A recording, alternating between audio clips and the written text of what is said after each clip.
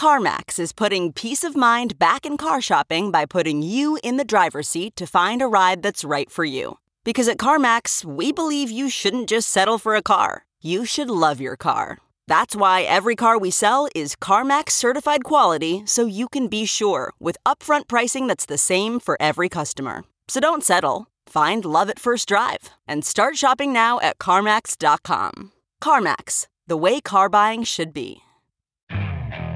Okay, picture this. It's Friday afternoon when a thought hits you. I can spend another weekend doing the same old whatever, or I can hop into my all-new Hyundai Santa Fe and hit the road.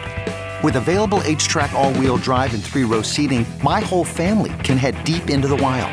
Conquer the weekend in the all-new Hyundai Santa Fe. Visit HyundaiUSA.com or call 562-314-4603 for more details. Hyundai, there's joy in every journey. I think that stock to flow worked, or is yet to be disproven, was brilliant, right? You know, because it was a hypothesis. We all kind of grabbed hold of it and thought, maybe this is the one. And it's worked perfectly. It's actually implicitly the behavior of crowds, but just I think it was one of the features of this year. You know, if there was one thing we all pinned our hopes on, was that hypothesis. Welcome back to The Breakdown with me, NLW. It's a daily podcast on macro, Bitcoin, and the big picture power shifts remaking our world. The Breakdown is sponsored by Crypto.com and Nexo.io, and produced and distributed by CoinDesk.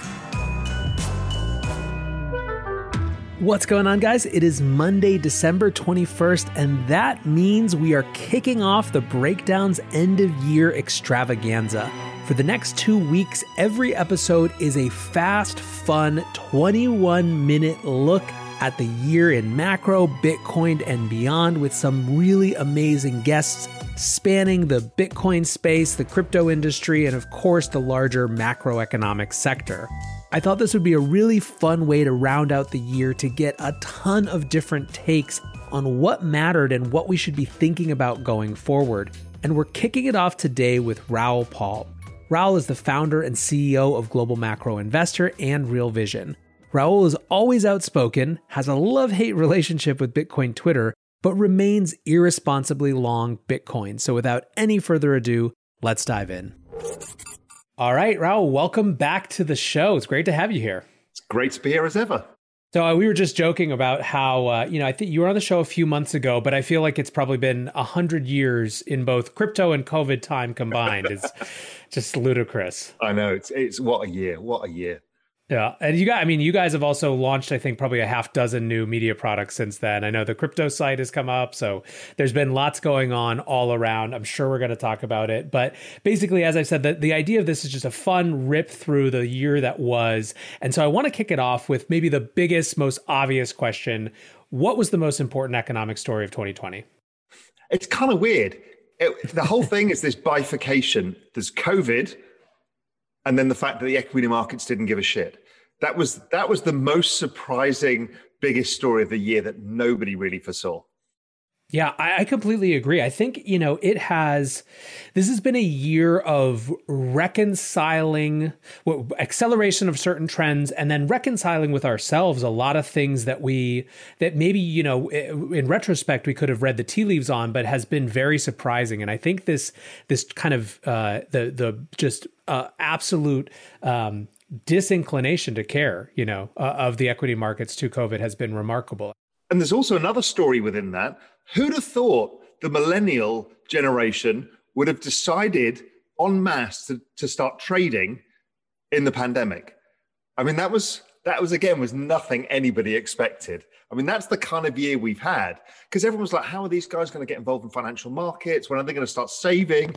And they basically picked the low and went for it in the middle of the pandemic. I mean, extraordinary. Yeah, I think it was so fascinating. We do this thing often where we kind of I remember when that first started happening, we were doing a lot of pearl clutching right around this. It's like, oh, these guys are going to get washed out. They're so cynical about markets. And it's like, they're cynical. That's the table stakes, is this sort of cynicism, right? This is a meme generation. And they literally have the most important representatives of the central bank establishment and everyone else telling them they're going to do whatever it takes to prop up markets. So why not dive in and certainly validate it? Now they just look like very intelligent bulls, right? Yeah, made everybody else look stupid. And that was, one of the great stories of this year. I love it. So let's. I want to reframe the question just slightly. What was the most important economic story that people didn't pay enough attention to? I still think it remains the underlying story of insolvency. Again, we get obfuscated by what the media tells us and by the markets going up and, the quarter-on-quarter GDP bounce. But what you forget is GDP is still below where it was in year-on-year terms. It's a larger drop than it was in the Great Recession. And then the problem is not at Wall Street level, it's at Main Street level. Barbershops, restaurants, bars. I mean, it's a gutting out of the country. And that's still kind of hidden from the news. The fact that no stimulus came. I mean, who'd have ever thought that would happen? Zero stimulus after the first round because nobody could agree it in the US. And that left people hung to dry. And now here we are again, everybody having to lock down. There's nothing to help them, really. Yeah, I mean, do you think that it has to do with our propensity for big numbers and exclusive macro focus? I mean, certainly I'm guilty. All I do is talk about the big macro picture. But in that, what's gotten lost is that there's there's just the gutting of small business in America, but around the world too. Yeah. And, we talk a lot about the 1% and the 99%. And here was one of those events that absolutely accelerated it. And everyone just looked the other way. It's astonishing to me. The amount of actual pain that's happened to ordinary people here is gigantic. But nobody cares because, Amazon goes up every day. Do you think that part of it was, this is something that I think about a lot, or it's a question that I don't have exactly the answer to, but do you think that it had to do with just getting swept up in the existing political rhetoric, right? Like if this had happened, call it mid-Trump term, maybe there's a different conversation. But because like the battle lines were so drawn between the left and the right in terms of what they were going to say, it was just kind of shoving it into a narrative. So it was kind of used as confirmation of the right not caring or the left, being overly concerned about lockdowns or whatever it was, rather than actually trying to deal with the issue. Well, isn't that sad that politics, the role of government is to actually look after people? And who got sacrificed in the whole political debate? People. I mean, that's an extraordinary situation. Again, nothing that I would have really foreseen happening, where politics became bigger than the people themselves. Yeah, it's been devastating to see. I think it's one of those things where we're so connected to the day-to-day right now, especially as, we're recording this on a day that the vaccine has started rolling out in the US. And that sort of immediacy has been really profound for people. I think my instinct is that when we're kind of into the next phase, whatever it is, we're going to look back and maybe wonder if we didn't spend enough of time on that as it was happening. Yeah, because I think the economic devastation caused by this is not short-lived. It's not short-lived. People's behavior patterns will change for periods of time, extended periods of time. And so I just don't think a lot of this comes back. Over time, it actually offers great opportunities. If you're young and you live in New York City and you couldn't really afford to live in the city, you might be able to now. Before you couldn't start a business in the city, but now you could do something in retail because nobody wants retail. That's a great opportunity to change over retail, get away from all these awful chain stores everywhere and build from the ground up a real movement of real businesses created by real people again, as opposed to those kind of identikit shops that are spread everywhere across the world. So, out of the ashes rises the phoenix. And I think that's a good thing in some respects, but a lot of pain to get there. Yeah. And I wonder, I guess this is kind of another question I'll jump to, so we're entering this new vaccine era, hopefully this new phase, at least in the story of this. What do you think, where are your bets for long-term behavior shifts versus things that sort of return to normal? I think it's tricky to know. I think there is a shift outside of cities generally. I think we saw that after 9/11. I think this will strengthen the story of millennials moving to the suburbs. Don't forget, half of them grew up in the suburbs. Their parents did the same thing. So that's not uncommon. So I think that movement remains. Obviously, what we're doing now, Zoom, the rise of video as the media that crushes all medias, that's real. That's not going away any longer.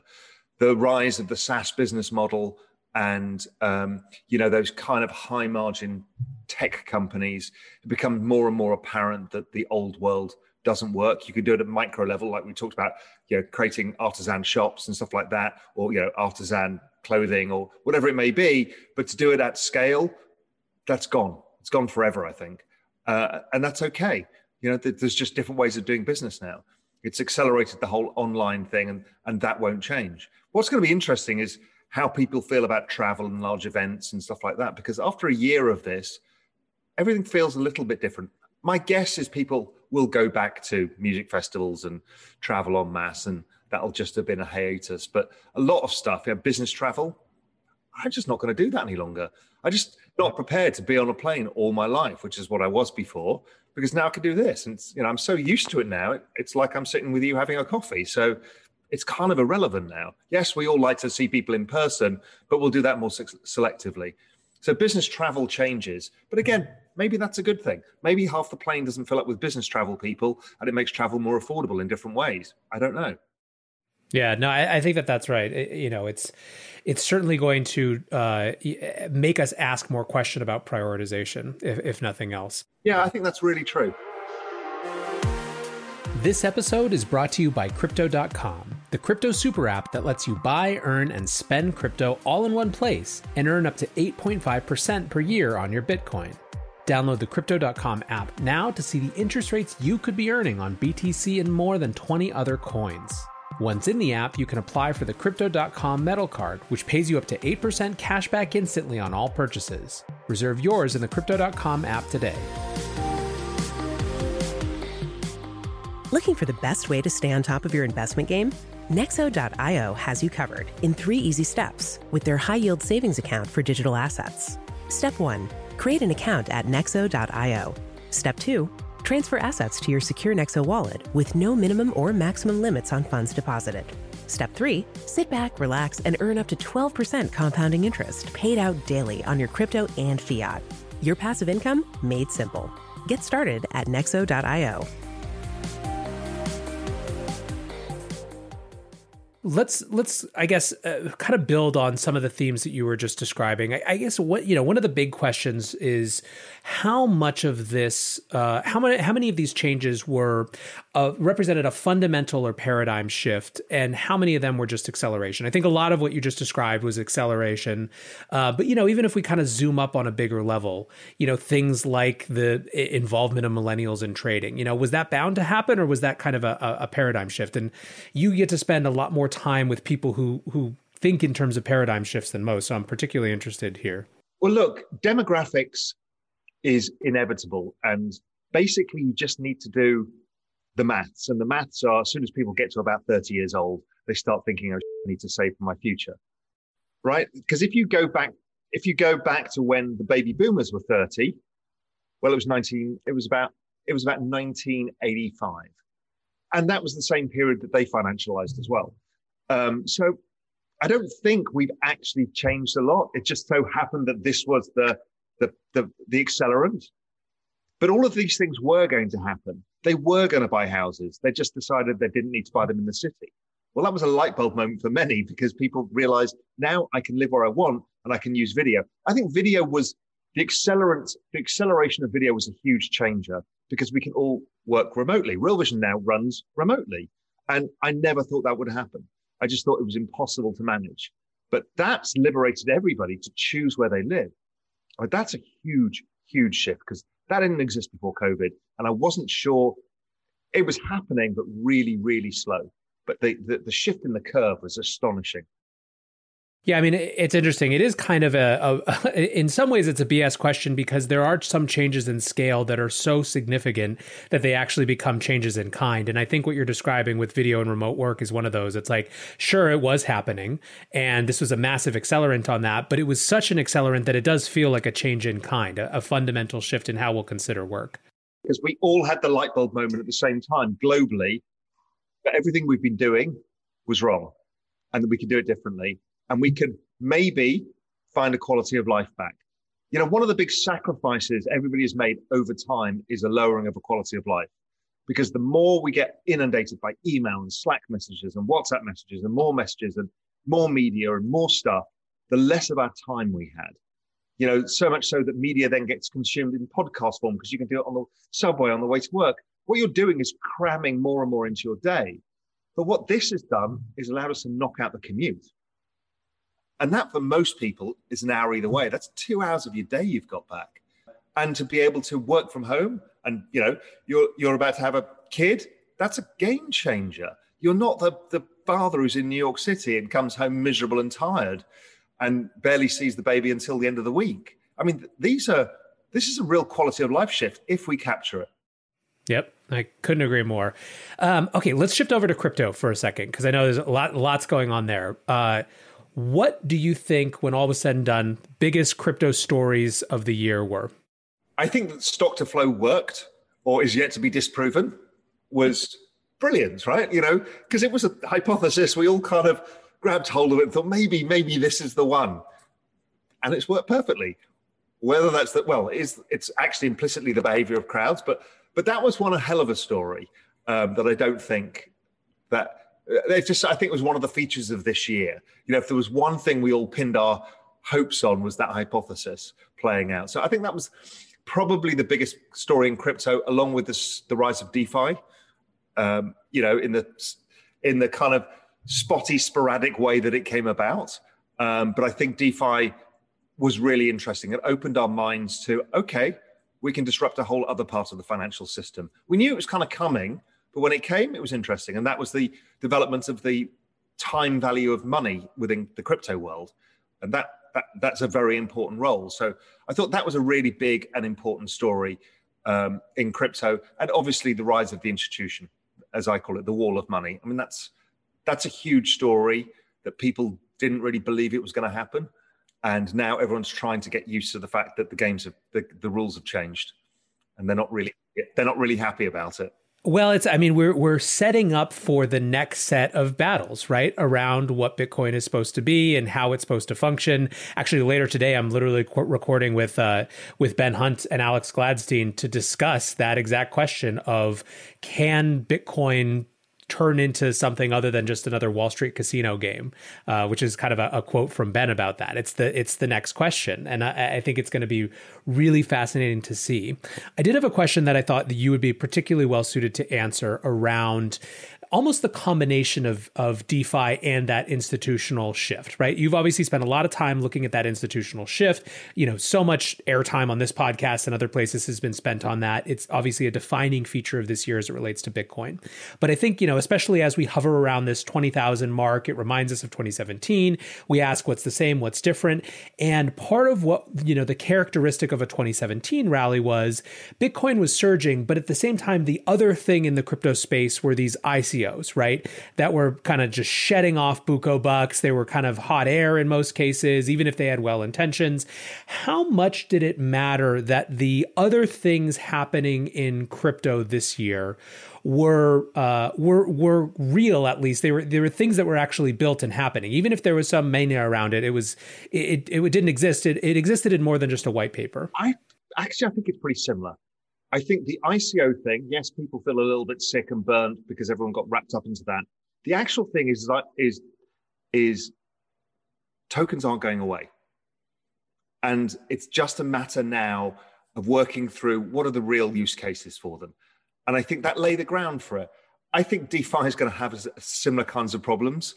There's tons of these projects, and I've seen a ton of them that just aren't really DeFi.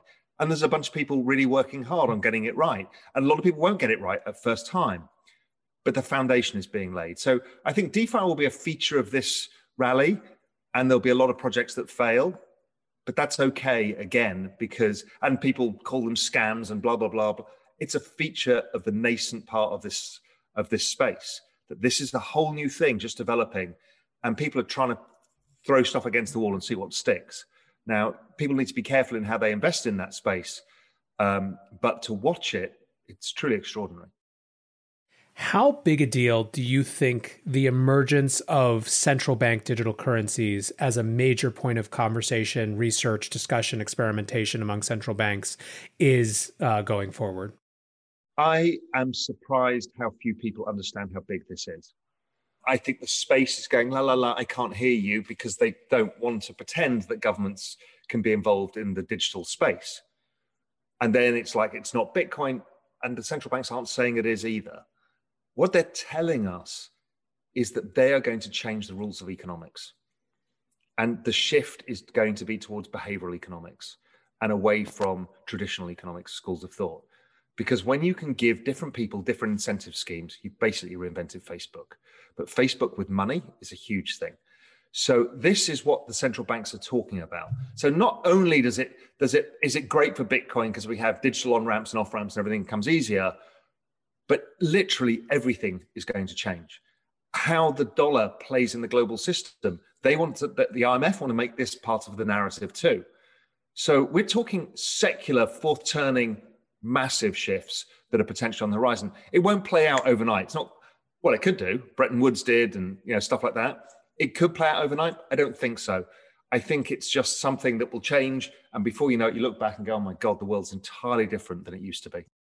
Part of the dimension of this that I think that other people aren't necessarily talking about is how much it enables the blending of fiscal and monetary policy. Exactly. This is the crucial thing I keep trying to pound the table about, is you don't have monetary policy any longer. It's basically lip service. It doesn't work in Europe. It doesn't work in Japan. It basically just frees up some assets on bank balance sheets. Velocity of money's collapsed. They don't really lend out particularly. They lend to the best creditors, and that's it. And so monetary policy with rates at zero has run its course. The Fed have told you that. The ECB have told you about. They've all said it needs to go to fiscal. And they're bored of telling governments this. Now, governments don't like it, and people don't like it because of deficits. And the MMT is the crowd in the middle of saying it doesn't matter. But either way, there is no choice. You either somehow have to pay back all of this debt and go to austerity, which they tried and it failed, or you have to try the logical conclusion of MMT, which is to give the power of fiscal to central banks and merge the two. It's slightly terrifying, but it also, I think, is going to be incredibly, incredibly exciting in terms of how you can change, I said, economics, how you can manage the economy. It's a really interesting phase, because I do think you can do some real good here. We go back to the barbers and the restaurants and the people like that. Right now, it's so blunt trying to be able to do that. But once you do these central bank digital currencies and you have some sort of programmable money attached to it, you can basically do anything. You can say, right, anybody who runs a restaurant that's registered as a restaurant, you're going to get a check for $25,000 and you have to spend it within 3 months or it evaporates, right? That's programmable money. That's astonishingly powerful as a stimulus, because you can get people to behave in the way that you want them to behave that does the best good for society as a whole. Obviously, central banks being central banks and governments being governments will always screw it up. But in theory, it's a really powerful idea. It's groundbreaking, I think. Yeah, I think it's going to be, there's so much to unpack there. There's so much to explore. I definitely hope for our industry that we take an active hand in the conversations about that, rather than kind of just let it pass us by and let other sort of advocates engage, because the way that takes shapes could be radically different. I guess one last question just to wrap us up, really fun one, kind of a difficult question sometimes, but what's one prediction that only you have? That Iran is going to have the best performing stock market in the next 12 months. All right, that's a good one. What's the TLDR on why? It's got an average age of 28 years old. It's the cheapest PE on earth. It's about a PE of 6. The Biden administration is likely to warm up relations with Iran. Europeans are allowed to invest, as are others, but it was a bit restrictive because of the US, and the banking system made it a little bit awkward. I think that whole thing's going to get freed up. You've got the cheapest market on earth. And it's a very broad, balanced market. Car makers, food makers, all of this is not just about oil. With a really smart diaspora of people and a really smart internal population. You don't get many of these often. It's like Russia in 1990. These are once in a lifetime opportunities in investing at kind of emerging market country level. And it's just like the world it's been like put on hold and put under dust sheets, and you just take it off and you can start the Ferrari. So it's been one of the best performing stock markets over the last 5 years. But I think it's probably going to be the best. Love it. Way different answer than I would have expected. Raoul, thank you so much for hanging out today. I guess just for people who are listening who want to see more, what's next for Real Vision? What do you guys have coming up that people can look forward to in the new year? We've got, on Real Vision Crypto, we've got astonishing amounts of content, and it's free. People just need to go to realvisioncrypto.com. We've got basically every big name of the industry and all the undiscovered names and all of the debate about all of the parts of this. The excitement, the failures, the wins, the philosophies, that's all coming. So people should do that. There's a lot more coming in that space. We're going to add research into crypto as well. So you'll hear more from us on that. And on the Real Vision side, we're bringing in education into the membership tier. So there's a lot going on at Real Vision right now. So really exciting times. Awesome. All right. Well, we'll make sure everyone gets over there, signs up. Thank you again for hanging out today, and happy holidays. And to you too. Thanks a lot.